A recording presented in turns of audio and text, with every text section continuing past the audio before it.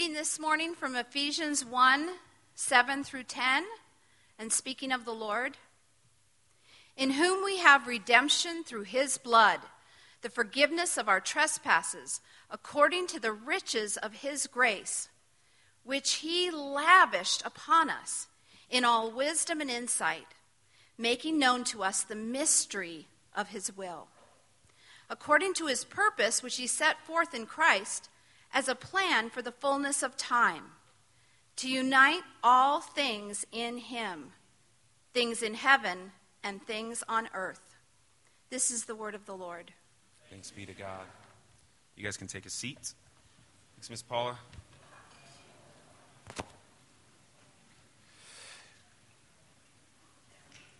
Morning again, everybody. My name is Sean, the lead pastor, teacher pastor here for Redemption Peoria. Glad you're here. We are in the middle of the book of Ephesians, if you're new, and we're in this passage, this part of this passage where verses 3 through 14, if you look at your Bibles, is all one sentence in Greek. Okay, so we're breaking up this section of Scripture, this one big sentence. I think you find, sir, this one big sentence with I don't know, probably 4 or 5 different sections. And the premise of 3 through 14, the underlining tone is soteriology. It's the idea or the doctrine of how God saves. And so we've been talking a lot about different forms and avenues, which I'm going to read some previous verses in a second, and how we got here. But before I do that, I want to pray. Just pray over our text that God would give us eyes to be able to see the text right and hear it right. There's a lot of complicated topics that we've even devoted an outside class to as we go through this section of Scripture. And so we just want to have God's Spirit be in the room with us. And I mean that, not to be overly spiritual, but I really believe these are just words on the page, honestly. Without the Spirit moving, there's nothing that we can do or I can communicate that will build our faith. So we need His Word to be able to do that. So let's pray. Father, thank you so much for who you are. And God, we're reminded that you are a rock, and now we pray that we would have something to grab onto in your word, to hold tight to. We pray, God, that you would remind us of your goodness and restoring power and redemption. We love you. In Jesus' name, amen. Let me go back and read verses 3 through 6 for you, okay? So if you weren't here, there's some language in there. It's pretty complicated. Let me read it and then explain a couple of things. This is what it said in verses 3 through 6, leading up to our text, all right? Blessed be the God and Father of our Lord Jesus Christ, who has blessed us in Christ with every spiritual blessing in the heavenly places. And the question that we asked is, what are those spiritual blessings and where are they in the heavenly places? Okay, and we talked about the heavenly places are not this dichotomy, this deism that God has separated from us, this dualism, and we're down here on earth, but rather there's an intermingling. The fact that you are an emotional, physical, mental, and spiritual person is something to be reckoned with, and these spiritual blessings intertwine all of that. So spiritual blessings in the heavenly places. Verse 4. Even as he chose us in him before the foundation of the world, that we should be holy and blameless before him. So we stopped and we said, that's tough, right? But let's call the Bible what it is. Can you turn this down, if you wouldn't mind turning this down? I feel like this is really loud, and I want to yell, and this microphone is not allowing me to do such things. So what we see immediately is something we've got to wrestle with, and it's this language. It's in the Bible. What you do with it, I mean, you've got to do the exegetical work to figure it out. I put in front of us that he chose us before the foundation of the world means he chose us before the foundation of the world, okay? So we read it, just brass tacks, and saw it for what it is, and he chose us being believers in Christ, before the foundation of the world. And if we didn't like that, it got a little worse for us, because then it said this, in love, he predestined us for adoption to himself as sons through Jesus Christ according to the purpose of his will. So if it was maybe he saw before time, he looked down the corridors of time, and that's why he chose us, we're told here that's not the case. He predestined, he predetermined to choose us.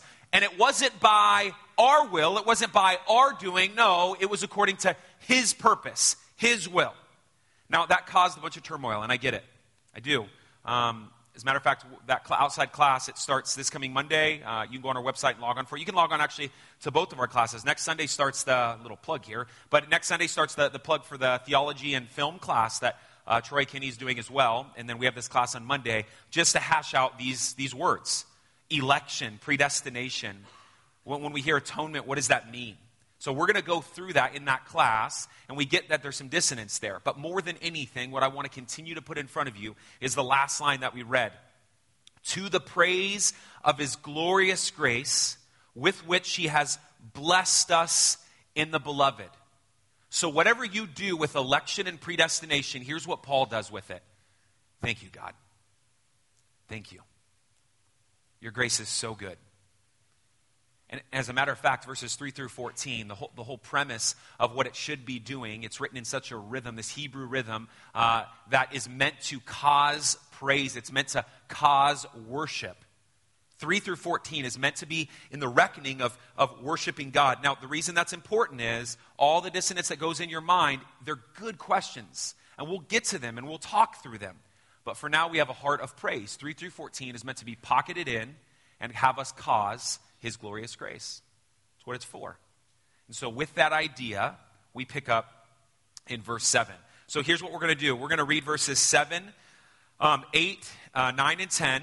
7, 8, and 9 are going to lead us to this climax of verse 10. Verse 10 is pointing us towards something in all that's going on. So we've been chosen, how language you want to use, predestined. Now this is according to his glorious plan. And then we're left with this statement. He's going to almost start this new rhythm in talking about soteriology. Verse 7, it says this. In him we have redemption through his blood, the forgiveness of our trespasses. Let's stop. Now, the words in there, forgiveness of his blood, forgiveness in his blood, our trespasses, redemption. If you're not a believer in here, those words are not something you usually use, right? No one's redeemed. You don't go to your boss like, I need to be redeemed in his blood today. And even as believers, we use this, but I don't know to the extent that we actually know what's going on. So let's talk for a second. Here's something we can know about you and I, okay? Doesn't matter what human has walked this earth. Here's what we know biblically. Every single one of them has been made in the image of God. Some passive, image of God. Some very aggressive, image of God. In all of this, whether you're hyper mercy, whether you want vengeance, there is part of you, all that's going on, though broken because of Genesis 3, that you are made in the image of God. And one of the things that you bear God's image, some more than others, is the word justice. It's in you. It's innately in you. And maybe some more, I'm far more quick to bring down the wrath of justice than my wife. She's like, well, I'm like, no, it's spanking time, okay? But regardless of where you are on that perspective, there is a bit of justice in you. And the reason that is true is because you are wired. You are made in God's image. So why is that there? Well, what do we do with this? So let's just talk about justice very quickly. Let's say I go out of here and I'm kicking it in the lobby area, and one of you come up here and go, I hate you. I hate the way you talk. I hate your disgustingly good looks. I hate you. And you just punch me right in the face, okay? Now, in that moment, what you have done is you've created a void, okay? Because this is what sin does in general. When something, an act of aggression or an injustice has taken place, there's something on the table that you have put. Now, one of us has to eat that. One of us has to take that. In that moment, after you punch me, you go, oh my gosh, I'm so sorry. I'm so sorry. Well, that didn't remove the issue. I was still punched in the face, okay? Now, in that moment, I could choose to eat it and go, well, now my pride hurts, my face hurts, but I forgive you. I will feel the brunt of what took place. I chose to eat that injustice. I chose to take that injustice on myself. Or I can say, hey, that's cool, but an eye for an eye and a tooth for a tooth, and I punch you right back. And in that moment, you feel the void, and you go, yeah, that's fair. Yeah, I punched you, you punched me, and that's fair. Justice has been served. What we see biblically is this conundrum we don't know what to do with, and it's Christianity 101. It's the idea that we are feeling the void of what the original symbol, the original representative of mankind did. Adam, standing before God, essentially punched God in the face, and we've been doing it ever since. And now there's a void.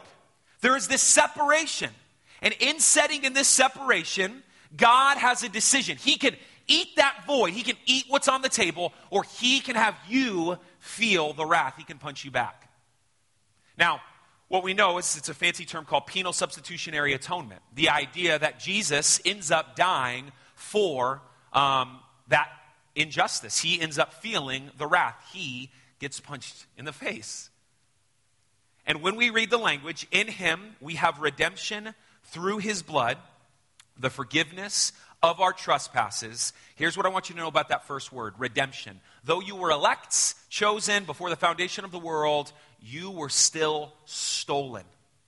You were still held captive because of what Adam had done. You were, in a word, a slave to someone else, to something else. As a matter of fact, that's what the word originally in the Roman, it wasn't used only biblically, it was used in the Roman Empire all the time, and 99% of the time it was used in regards to slavery. And now, not colonial slavery, not the way that we process slavery, a whole different slavery, which we'll cover later on in Ephesians. But for now, just know you're walking through the towns of, any town of Rome, and you see maybe the main, in the province of Rome, in the main corridor of Rome, you see a group of people, and you have a decent amount of money. You can, in that moment, redeem them. You can buy them from slavery. This is actually one of the definitions that a commentator used. Redemption is an act of God by which he himself pays as a ransom the price of sin, which has outraged his holiness.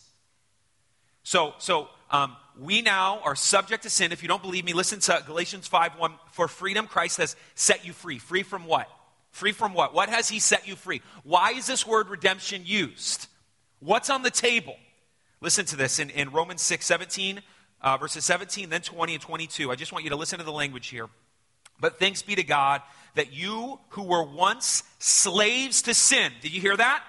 If you're a believer in here, at one point you were a slave to sin. If you're not a believer in here, you may disagree, but what the Bible just said is you are a slave to sin. You think you're walking your own path. You think you have your own way. You think you're free. But the Bible, whether you agree or not, just said you are absolutely a slave. You are a slave of sin and have become obedient from the heart to the standard of teaching which you once were committed. Verse 20, for when you were slaves of sin, you who are free in regards to righteousness. Verse 22, but now that you have been set free from sin. You hear what's going on? You hear the rhythm, the cadence that's put in front of us?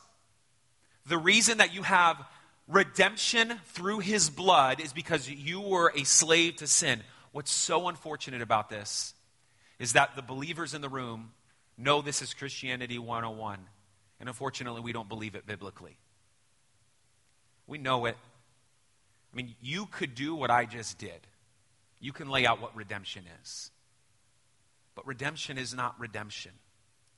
It's not truly understood. It's not a theological premise without it stirring your soul.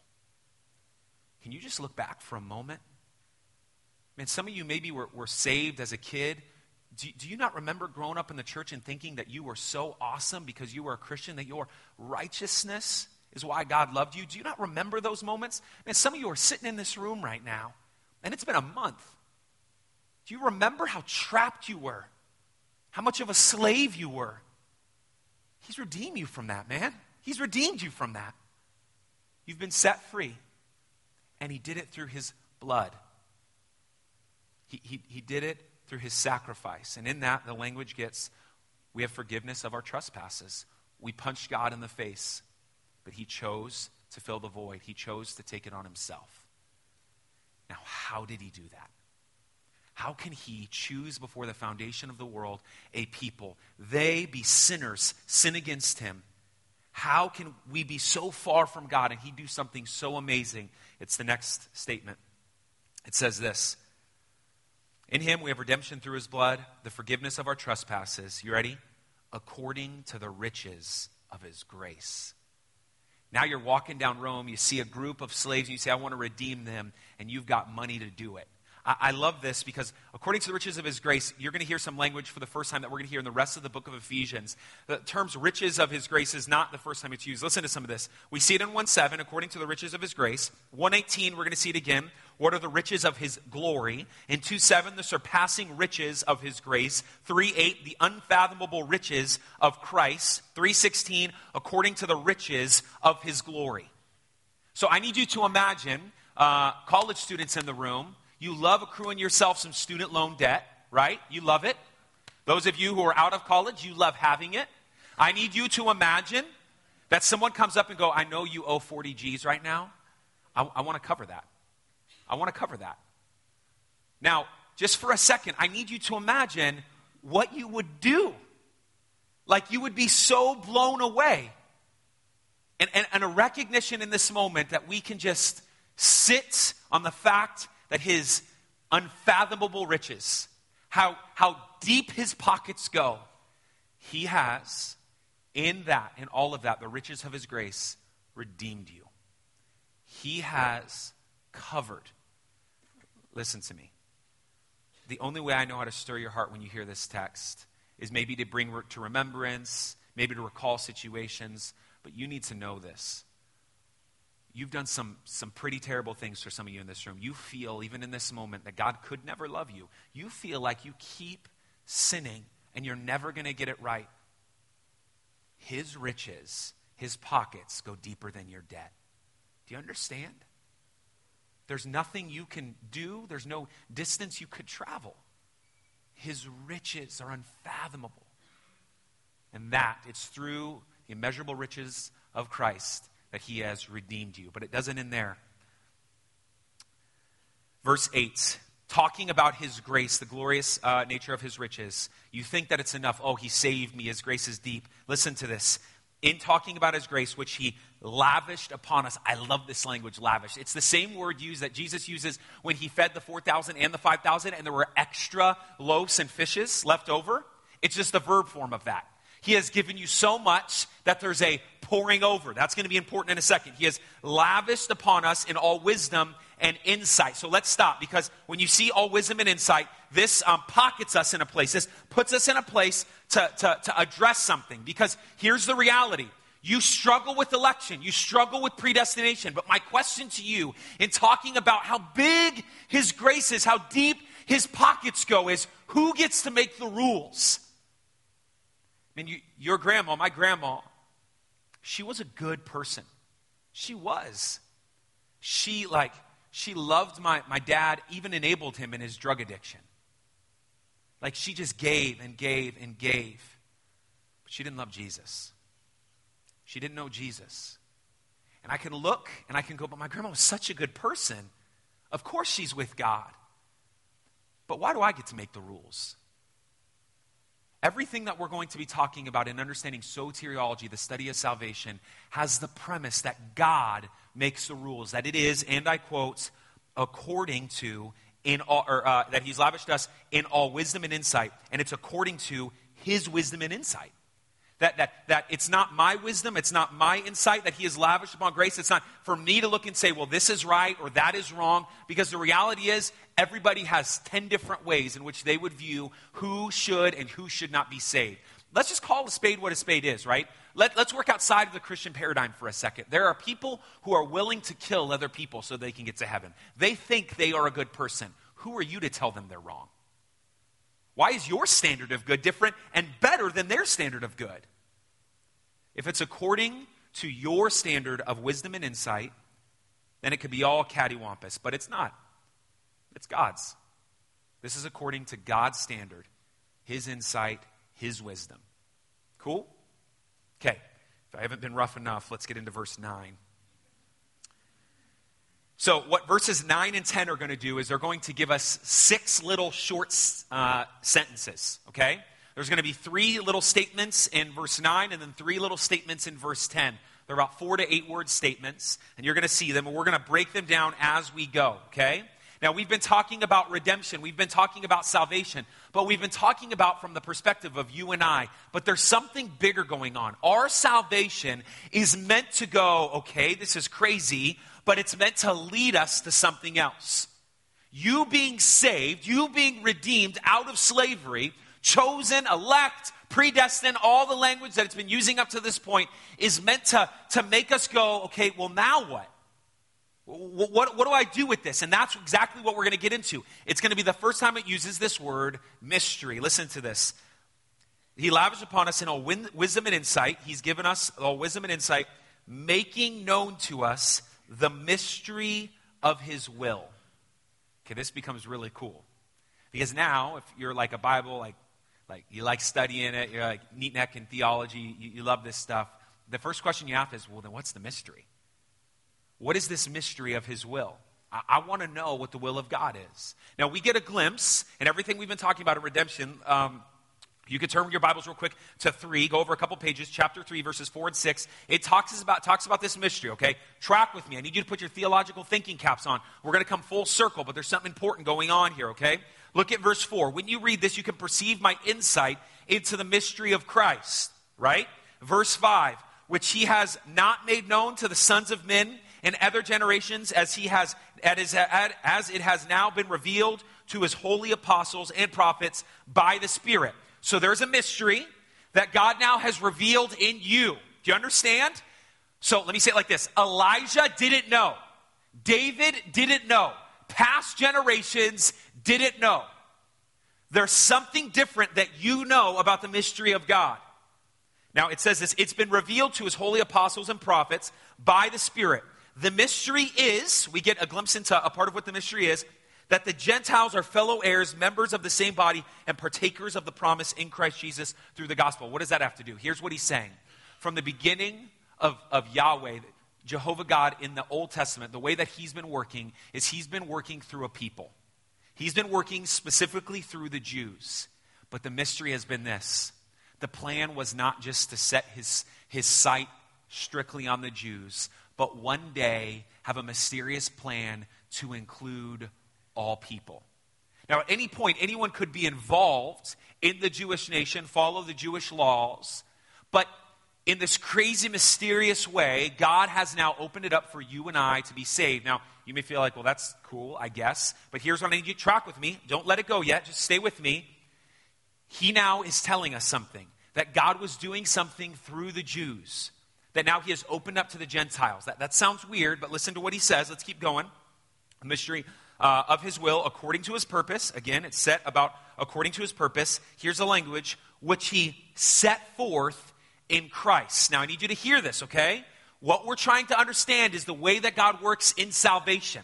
He's been working in salvation all along in the Old Testament, and now he has opened it all up to all of us. But the way that you can understand this salvation truly is not through Buddha, is not through Hinduism, is not through polytheism, is not through pantheism, that God is in everything and not come studying or worshiping rocks. No, the key to get the commercial, the Christmas story, the key to the code, drink your Ovaltine, remember this? The key, the ring key is Christ. He's the decoder.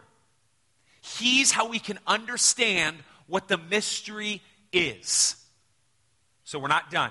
Jesus came and he's revealed what this mysterious plan is. I love it. You ready for this? He gets at what it is. Verse 10, let's finish this thing out.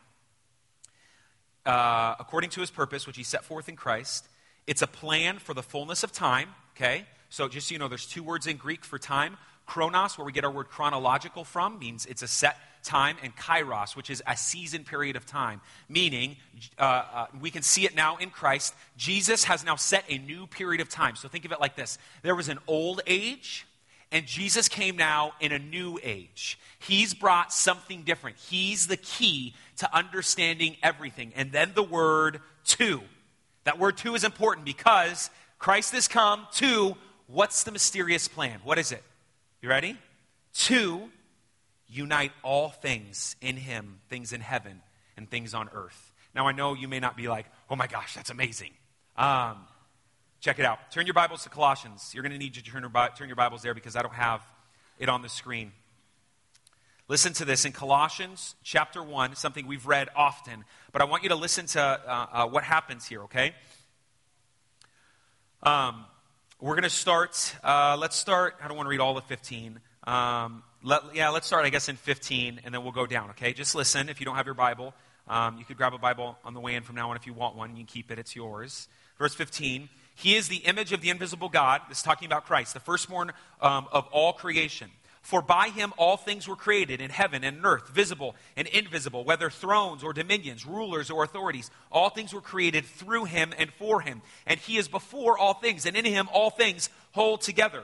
And he is the head of the body, the church. He is the beginning, the firstborn from the dead, that in everything he might be preeminent. For in him all the fullness of God was pleased to dwell, and through him, you ready? To reconcile to himself all things, whether on earth or in heaven, making peace by the blood of his cross. Now stop. We've just talked about that. Jesus, he is, and I quote, through him to reconcile to himself all things. Christ is reconciling all things. We're going to get there.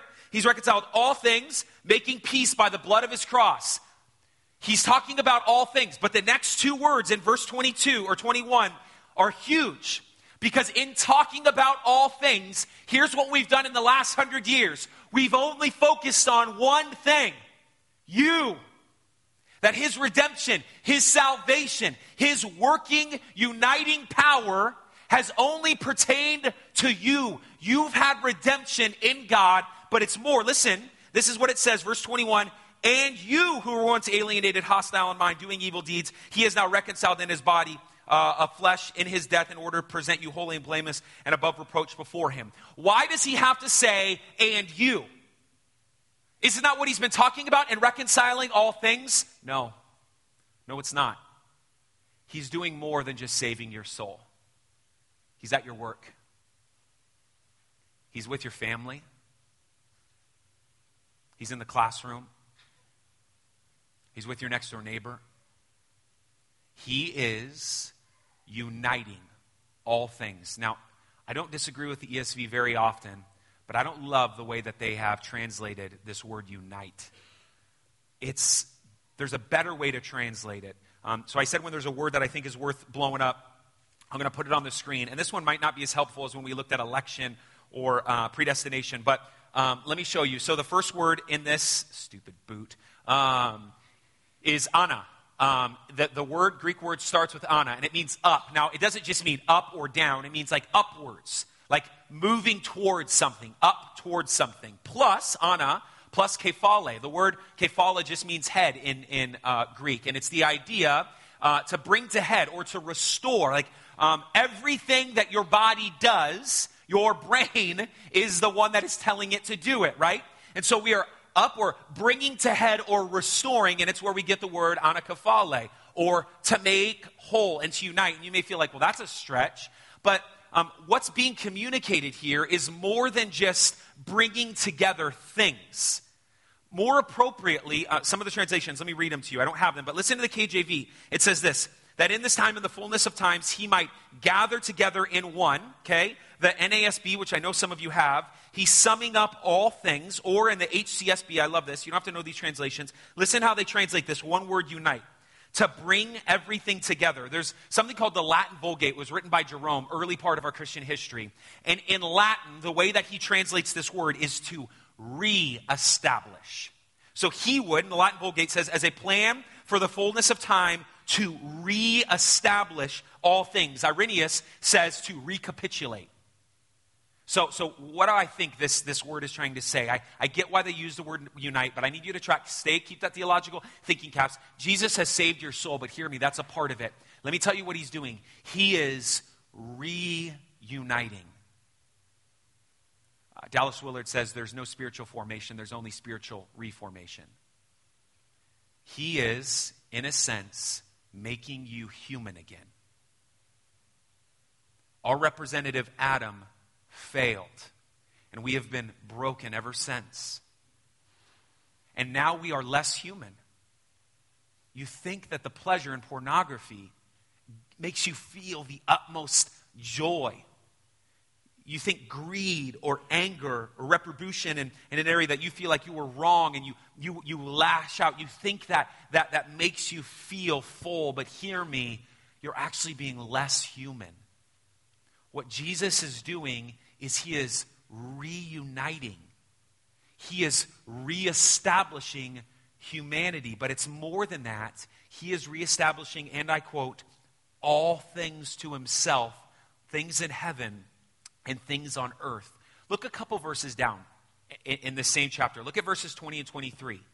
And that he, Christ, or that God, worked in Christ when he raised him from the dead and seated him at his right hand in the heavenly places, far above all rule and authority and power and dominion, above every name that is named, not only in this age, but in the one to come. Do you hear that language? That Jesus has rulers, authorities. So look at me. Jesus is restoring the spiritual world. Jesus is restoring the physical world. Jesus is restoring marriages. Jesus is restoring the brokenness in the ways that you've been a neighbor. Jesus is all-encompassing, uniting. So hear me, this is the language that we use. For a long time, you grew up in the church and you believed a small gospel.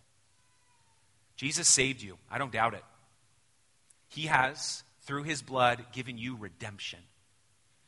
But that redemption does not just apply to your soul. This is something I've said over and over and over again.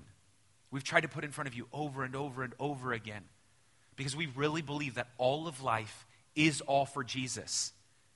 So, there's a book that I've mentioned many times because I've tried to really, in the last 3 years, say I'm just going to focus in on about 25 to 30 books and really hone in on a certain group of theology, read outside of that camp as often as I can. But there's one book that I love and I continue to go back to, and I've quoted it quite a few times. It's a book called Creation Regained by Al Walters.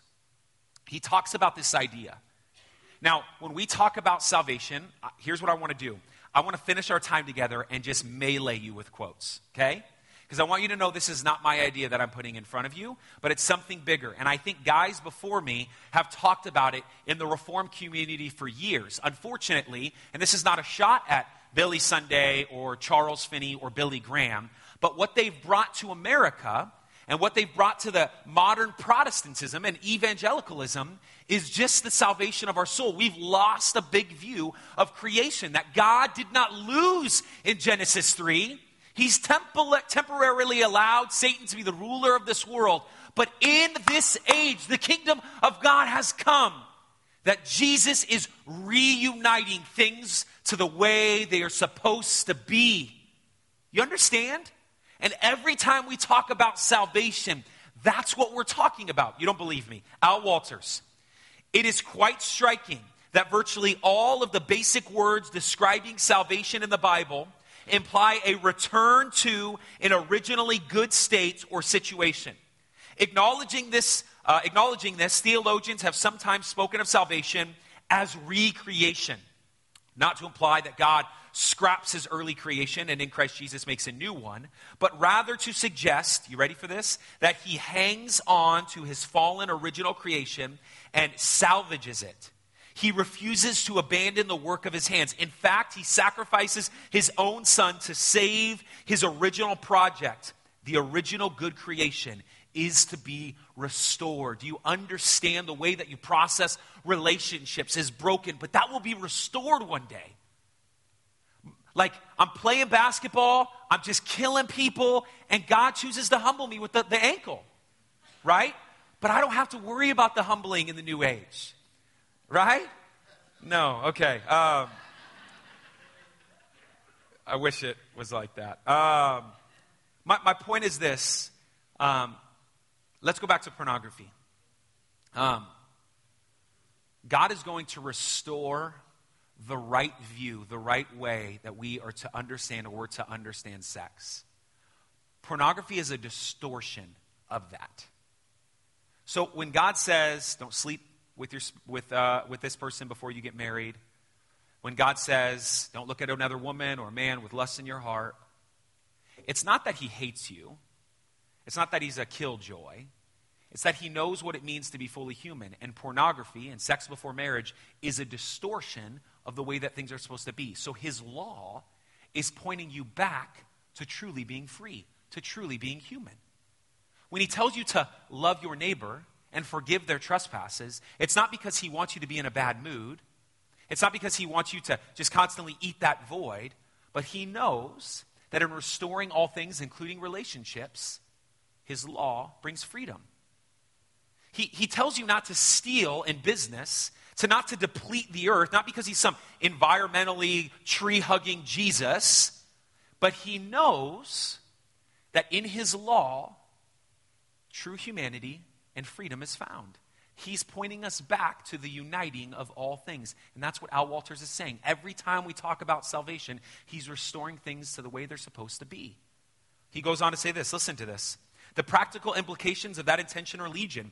Marriage should not be avoided by Christians, but sanctified. Emotions should not be repressed, but purified. Sexuality is not simply to be shunned, but redeemed.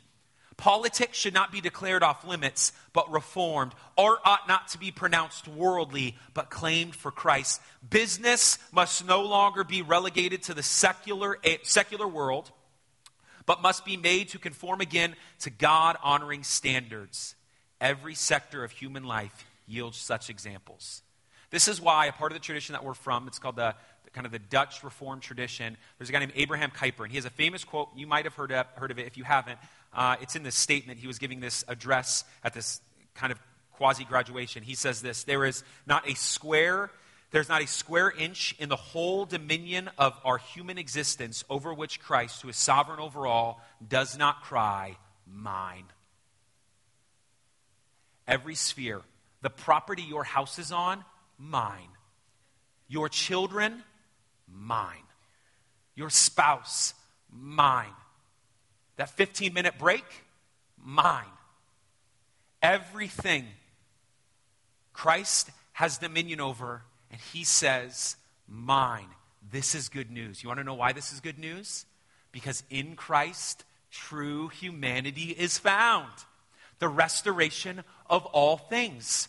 He is looking at all things and he's saying, you're worried about Trump. You're worried about politics. You're worried about Republicans and Democrats. You're worried about the social gospel. I'm telling you, I am over all. I'm over all of it. You're worried about racial dissension, women's rights, abortion. I'm telling you, I look at all of creation and say, mine. Mine. We have to hold on to this. Look, I said I'm going to melee you with quotes. This is the last thing. Again, I want you just to listen to this. In Every Good Endeavor, Tim Keller says this: Christ is the origin and the destiny of every object you have ever seen, every person you have ever heard or encountered, every idea you have ever contemplated. Without his express, immediate, and personal sustaining this very instant, the object you see in front of you, the object you see in front of you right now would cease to exist before you. And you could finish hearing this sentence, and you would not outlast him. He is the past, the present, and the future of everything and everyone you will ever touch, see, hear, smell, or taste, and of many more that you will never know existed. Furthermore, God's plan for the whole universe included you. It is to bring it all under Christ's rule. That's what he's doing. Through the power of the cross, he is bringing redemption to us. But he is bringing redemption, a reuniting, a reinstating of things in heaven and things on earth. He is restoring things back to the way they're supposed to be. And you can look all around the world and you can feel like it's more broken than ever. But hear me, as much as evil continues to grow, so does redemption. That Christ continues to move is an amazing thing, which brings me to my last point. It's how he's doing it, how he's growing his kingdom. And going back to our text, I want you to look at something. Go back to in chapter 1, verse 4. It said this: even as he chose us in the foundation of the world, before the foundation of the world, that we should be holy and blameless before him. When we came to that statement, we made a declaration that Jesus has not just elected you to be saved. Again, maybe you do something different with that verse, and that's okay. But you can't argue with the purpose behind it. He did it for such a reason that you would be holy and blameless. He did it with causality. He did it with intention. He did it with purpose. Which means the people he redeemed are to be little pockets of redemption. That everywhere you and I go are to reflect that reuniting. That the reason we planted a church 3 years ago was not to bring another church on another street. But we believe wholeheartedly that the purpose we planted, and I said it over and over in the beginning, was for the purposes of mission. This is why in 2 Corinthians 5, you are called a fellow minister of reconciliation. This is why in 1 John 1:5, that it says his light continues to shine. That Jesus is reuniting all things. He is restoring all things. And he has chosen, you ready? To do it through you. And you and I are terrible at it. It's his power. Every time you've been in a conversation with a neighbor and you go, wow, that's really good. Every time you've avoided sin and you looked at him or her and said, no, we're not doing this anymore. Every time you've engaged with your classmate, family member, friend, every time you were a good worker at your job. And though you feel like it means nothing, though you feel like it's pointless, hear me, just know he is reuniting all things back to himself. Which leads me to my last quote. Again, not on the screen, just listen. Hal Walters, again, in Creation Regained, he talks about all these examples that he gives, and then he says this: humankind, which has botched its original mandate, and the whole creation along with it, is given another chance in Christ. We are reinstated as God's messengers on the earth. And this is where I finish. The whole story of God is important in the way that you process your Christianity. Because when you just process a Platonistic view, the idea that Plato has set and put in front of all of Western education, that there is this dichotomy between spiritual and physical, and you are forced to operate in those parameters, is wrong. There's something more going on. And in our big view, as we look at the story of God, from the beginning, we were placed on the earth to do something. This is what's crazy. God set it up. God set creation. And he told you and I to grow it. He told us to govern it. He told us to build houses. He told us to have families. Let's say Genesis 3 doesn't happen. iPads are still invented. Houses are still erected. Metropolises and cities still come into being. But without sin, us as humans were meant to do that. We've just been doing it in sin because we botched it early on. Adam, as our representative, screwed this whole thing up. And now we're trying to figure it out. There are shards of goodness and there are shards of brokenness in our work and our relationships and the way we view ourselves and the way we view God. But Christ has given us another chance. You can return back to a subduer. You can return back to a governor. You can return back to an image bearer of God that is to work alongside of creation in all of life. This is good news. I'm grateful that he's reuniting all things in him. I'm grateful that we are a part of that. And I pray that Redemption Peoria, you are sitting in this room, you would know that those are our marching orders. He's called us to it. Let's be grateful. Let's pray.